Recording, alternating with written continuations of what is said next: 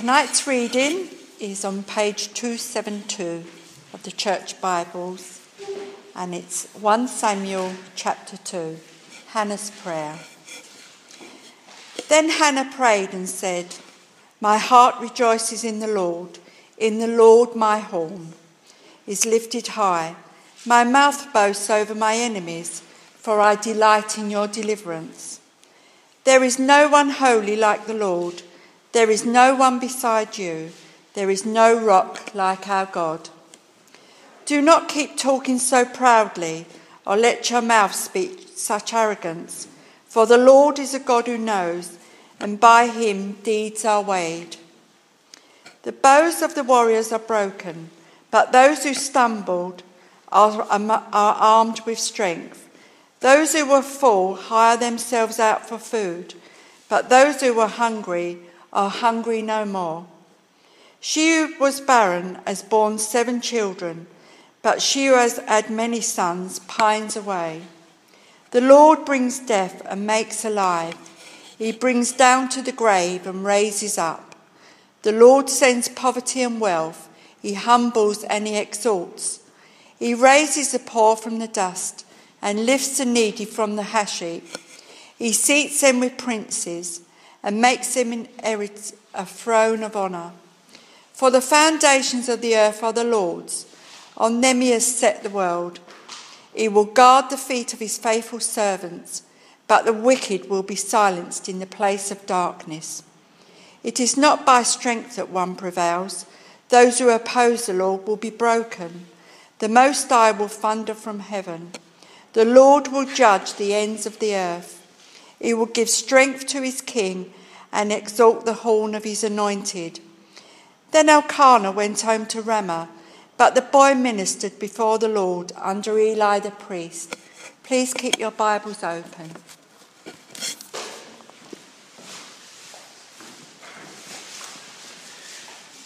Right, I think Natalie and her crew are just about to go behind for exciting times of their own, and we'll keep our Bibles open at 1 Samuel 2. We'll be learning the same lessons.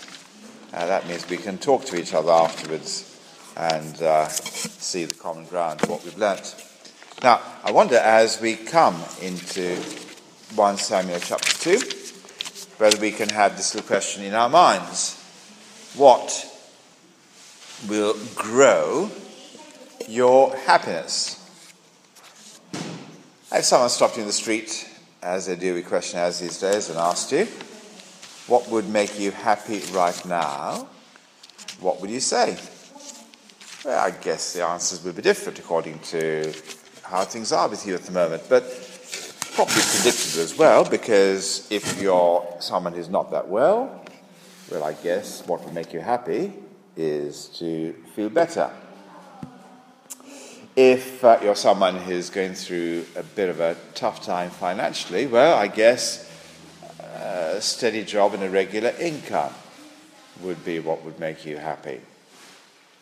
Now, the trouble is that when you listen to people who've had those dreams come true, if you like, those answers given to them in the past, in other words, you talk to people who are fit and well and who've not got financial stress, they'll still tell you that those things don't make your happiness grow.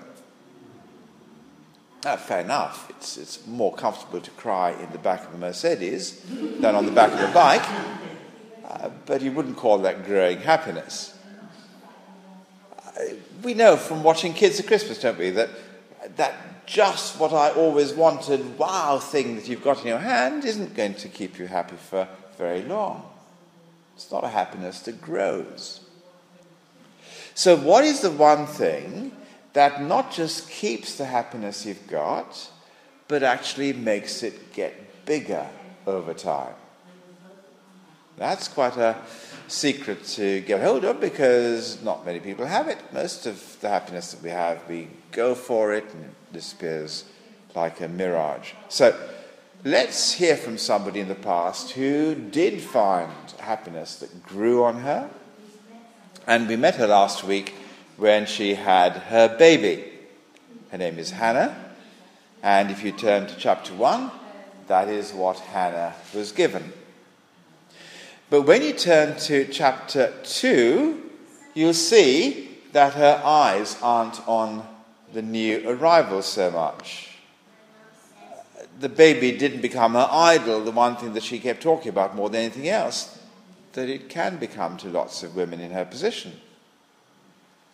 No, the only stretch marks that baby has left, if I could put it like this, is on Hannah's view of God's greatness. And here's a simple point. The more we stretch our understanding of God's greatness, the happier and happier and happier we will be. And so the astonishing thing that you see is that this gift that Hannah was given in chapter 1 has now stretched her view of God in chapter 2 in a way that actually will tell you what's going to come in the rest of the book. So these first 11 verses will tell you things to give you a preview of what's ahead. Simply because Hannah looked back, she can tell you what's coming. Well, I'll explain what I mean.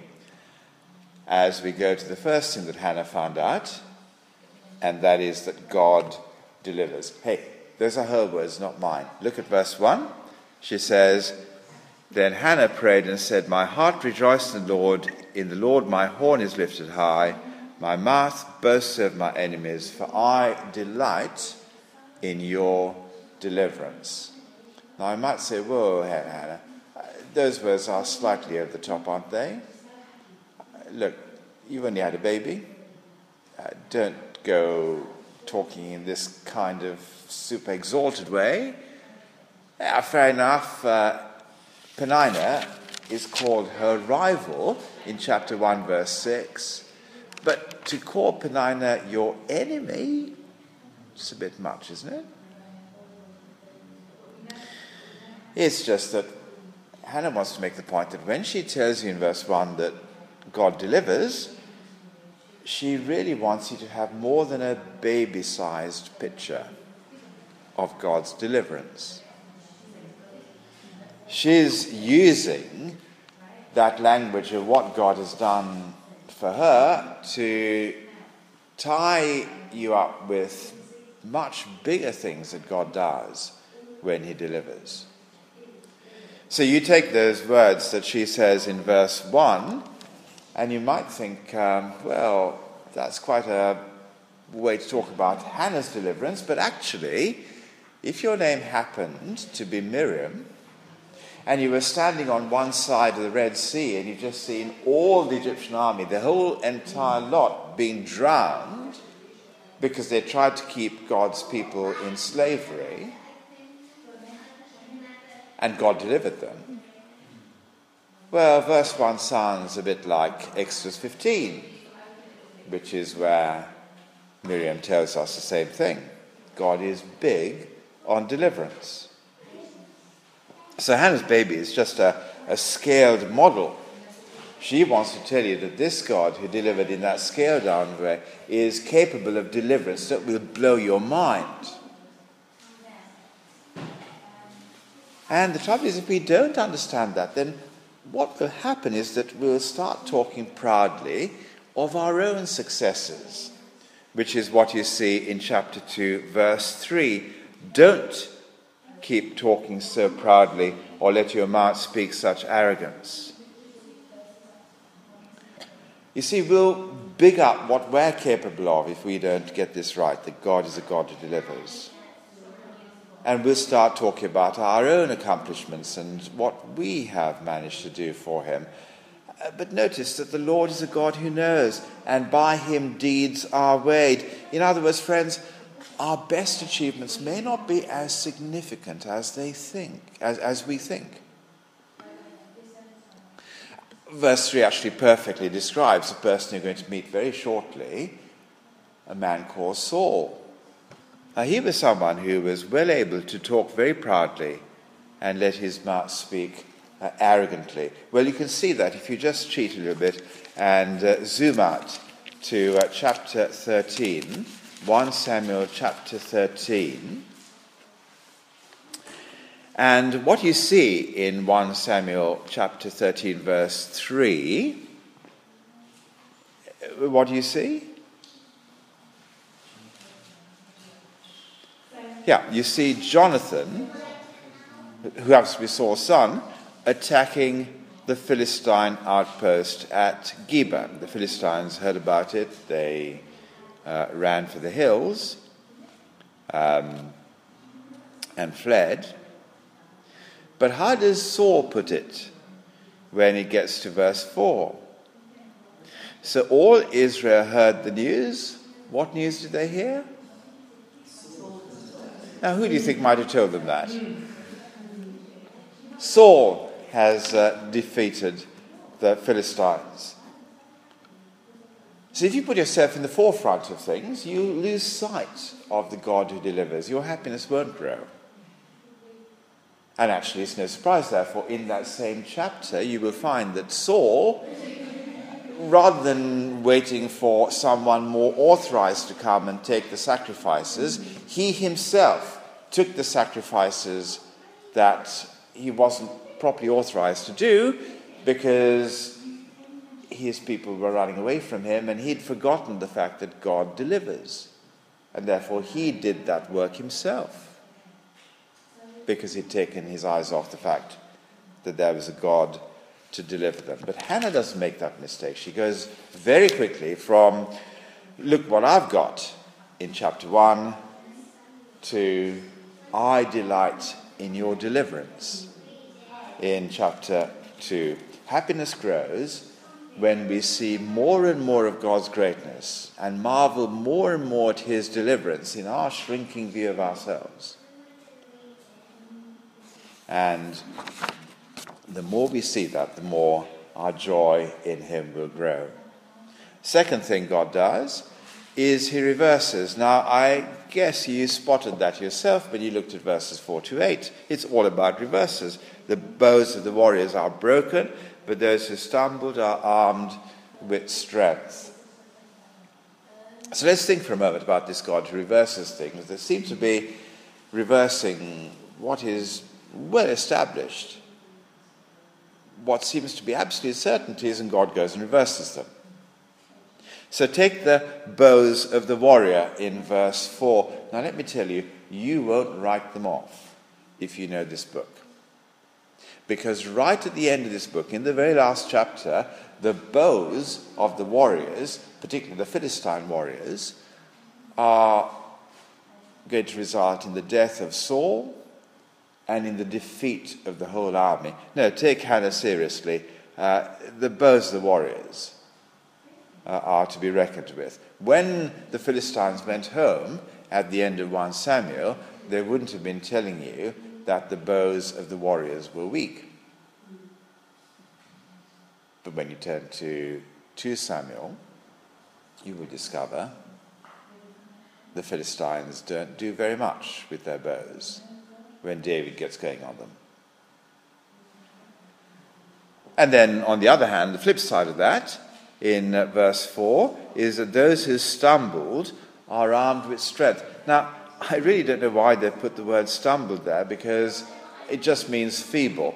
And that's what the old NIV used to have, but they've changed it to stumble. I don't know why. All the other translations say feeble. Whatever word you use, you get the idea of weakness, don't you? The weak is putting on strength, and before long you're going to meet in 1 Samuel 17 a little boy, or a young man, but very young. And you'll see he's got a few stones, but he's going to defeat the arrogant words from a very big Philistine when God reversed what you might expect to happen. In the same book, you read about a rich man called Nabal who seemed to have everything provided for him where he'd be safe. But he loses his life, and the people he refused to feed were provided for. Just as it says in verse 5, those who were full ended up with nothing. Those who were hungry are hungry no more. She who is barren has borne 7 children. I'm not saying that Hannah has 7 children. I think I counted 6, but she could have done. And Peninnah's great number of children, well, that number wasn't unchangeable. Death can shrink families fairly quickly. But the remarkable thing when you look at verse 6 is that Hannah's understanding of God's ability to reverse things even make it sound like she believes in a resurrection. The Lord brings death and makes alive. He brings down the grave and raises up. Isn't that astonishing? Now, maybe she's just saying that God causes some people to die and some people to live, but the Bible people often speak prophetically and they say more than they know. And by putting it together like this, it is staggering how even before the very first man has been raised from the dead, Hannah's putting together the implications of the God who can reverse things. And therefore a resurrection becomes possible for her in the language that she uses. This is the God who reverses things, remember? And it changed her view of this life entirely as you look at verse 7 and verse 8. Poverty and riches, in other words, are in God's power. We think if we work hard, we'll shape our future. We think that if we vote well in 10 days' time or whenever it is, we'll perhaps do better for ourselves, a bit more money in our pockets, depending on which side you choose to win. That's how we're told to pick the right politician, by seeing who's going to keep the recovery safe. But the problem is that actually the government doesn't determine our own economy, nor does the stock market, if that's where you've got all your wealth stashed away. No, God can turn a pauper into a prince in a recession and seat them with princes and make them inherit a throne of honor. So careful how you think, what you'll achieve and how you achieve it. Debbie and I were talking today about dear people we've met on the estate who would love to be here, but they're working their socks off, trying to get money so they can get onto the next course that they do academically in order that their future can be brighter at the end of that particular time of study. It's so sad that actually there's this big conviction that if I just do this, this, and this, and this, then my happiness in the future is going to come my way. No, it doesn't work like that. God is the one who determines how our future will be. And someone once said that if you want to make God smile, just simply tell him your plans. Happiness comes by depending on him to reverse situations, not thinking that we have all the control. And so therefore I forgot to press my little buttons, but you can see the warriors who are weak and the feeble who are strong as the book progresses. And how Hannah remarkably hints of resurrection, because God is good at reversing things. But the last thing that Hannah wants us to know is that God wins. Now, of course, you can't detach one of these things from another. They're all linked together. The God who wins, of course, has to be able to be the God who delivers and the God who reverses, otherwise he won't win.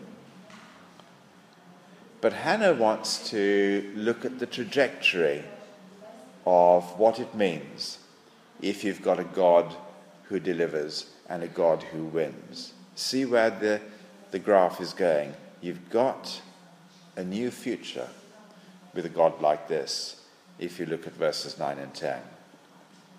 You see, this is the God who's got the controls of a small select group of very faithful people at the start of verse 9. Now, this is the God who will judge the world if you look at verse 10. And then there's going to be a king no one can stop or get rid of in the same verse as well. He gives strength to his king and exalt the horn of his anointed. Now Hannah's mapping out a future that hasn't happened in her past, but actually is going to be happening as we go through the rest of this book.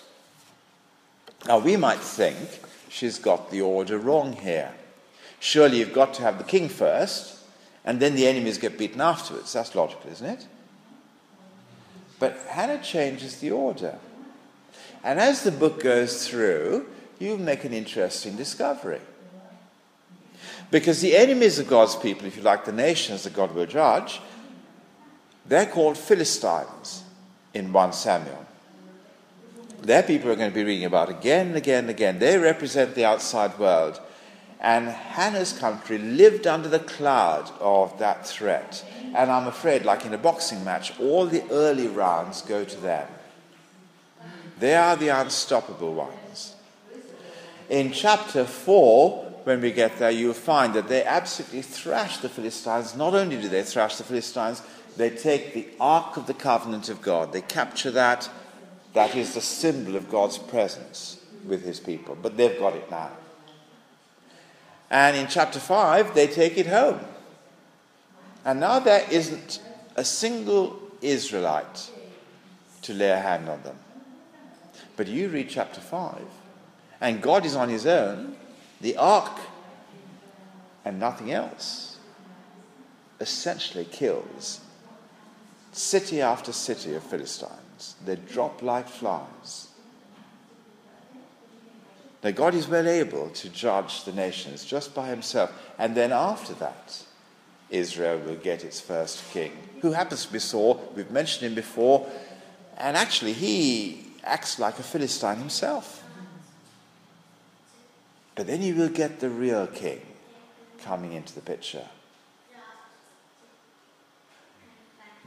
And he will exalt the horn of his anointed, even though everyone was out to try and stop him. But he will judge the world. And the world includes people like Saul, who acts like the world, acts like the Philistines. Even though they claim to be on God's side, they are still on the wrong side of God's anointed and oppose him. So friends, this is a battlefield where there are two sides opposing each other. They're described in verse 9. There are God's faithful servants, and there are also the wicked. And remember again, the wicked include the outright outsider enemies like the Philistines, as well as those who are amongst God's people, who oppose his anointed king as well. If you like, people in the church. And together, that exerts an influence of darkness over what happens in this book as we go through 1 Samuel together these coming weeks. But Hannah's happiness will remain if we hold on to these great truths, that God delivers, that God reverses, and that God wins. And we know that that is the case because God will set his king in this book, and no one is going to be able to remove him. And it's like that with us. We stand on this side of Jesus. God has installed his king. His very existence now proves that God will win. And no one will be able to take him on, because God has already fixed the outcome. He will judge the ends of the earth, and he will give strength to his king and exalt the horn of his anointed. Ultimately, the Lord Jesus Christ. So there will be dark days, but the happiness can still grow in them. Just take a look at verse 9 and you see that ultimate darkness is going to be what the wicked experience. However, the curtains might be drawn for Christian joy. That can still increase. But the place of darkness is absolute and eternal. So what does that mean for us? Well, if you're here and you've never thought about God very much in the past, then I'm going to make two guesses. One is that you've spent your life wanting something to grow your happiness. That would be very natural if that's what you wanted. My second guess is you haven't found it. And we do this, don't we? We grab this idea that something will make us happy, but it doesn't. Well, learn tonight from Hannah, who ultimately finds that her happiness comes by understanding the God who delivers, the God who reverses, and the God who wins.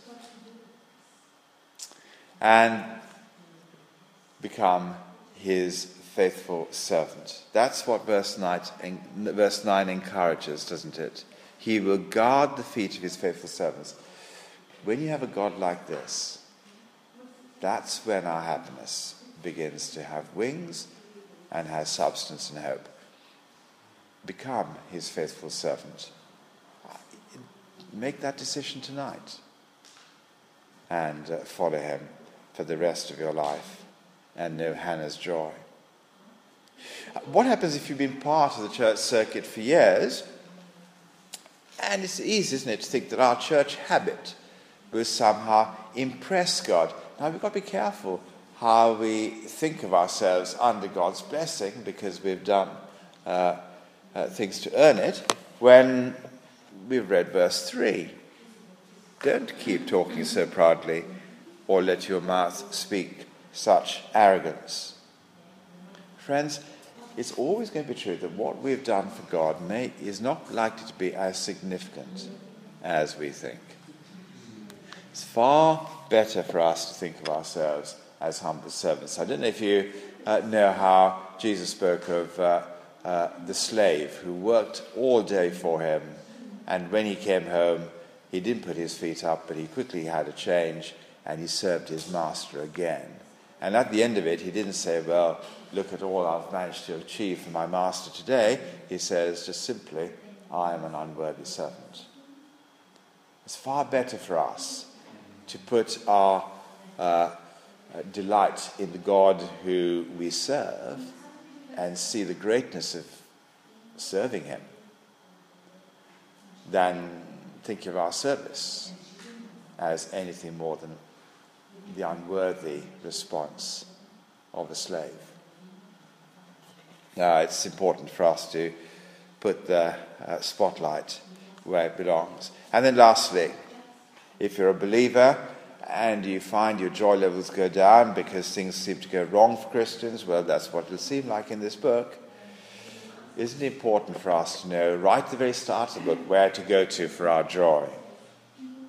Now, we can either locate it in the things that he gives us, like Hannah might well have done by locating it in the baby that she was given.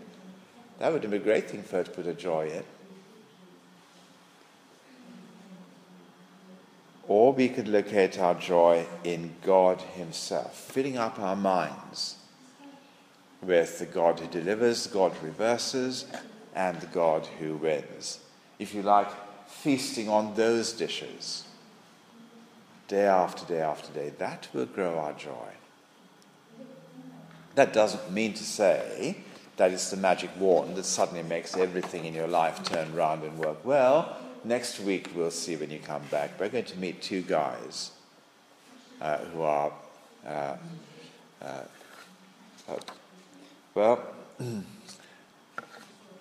they're scoundrels. But if our joy is in Hannah's God, then that joy won't be suppressed by wrong people doing bad things. Nor will that joy even be static. so we keep on an even keel and stay like that all the time. No, if we have our understanding of the God that Hannah's going to show us as we go through this book, the God who delivers, the God who reverses, the God who wins, then our joy won't stay where it is. It'll enlarge and grow, the way that she did, from chapter 1 to chapter 2. That same increasing view of God and his greatness will enlarge our joy as well. Let's pray that God will help us to discover those things. But immediately, as we praise him for all the truths that we learnt from Hannah tonight, let's pray. Our Father in heaven, in a world of enemies and disappointments, fill us with your Holy Spirit so that our hearts are enlarged by your greatness. Our mouths delight in your deliverance. As we look and trust in your reversals, and wait for the future in which those who oppose you will be broken, and when you will exalt your great and significant King, Jesus Christ our Lord. Amen.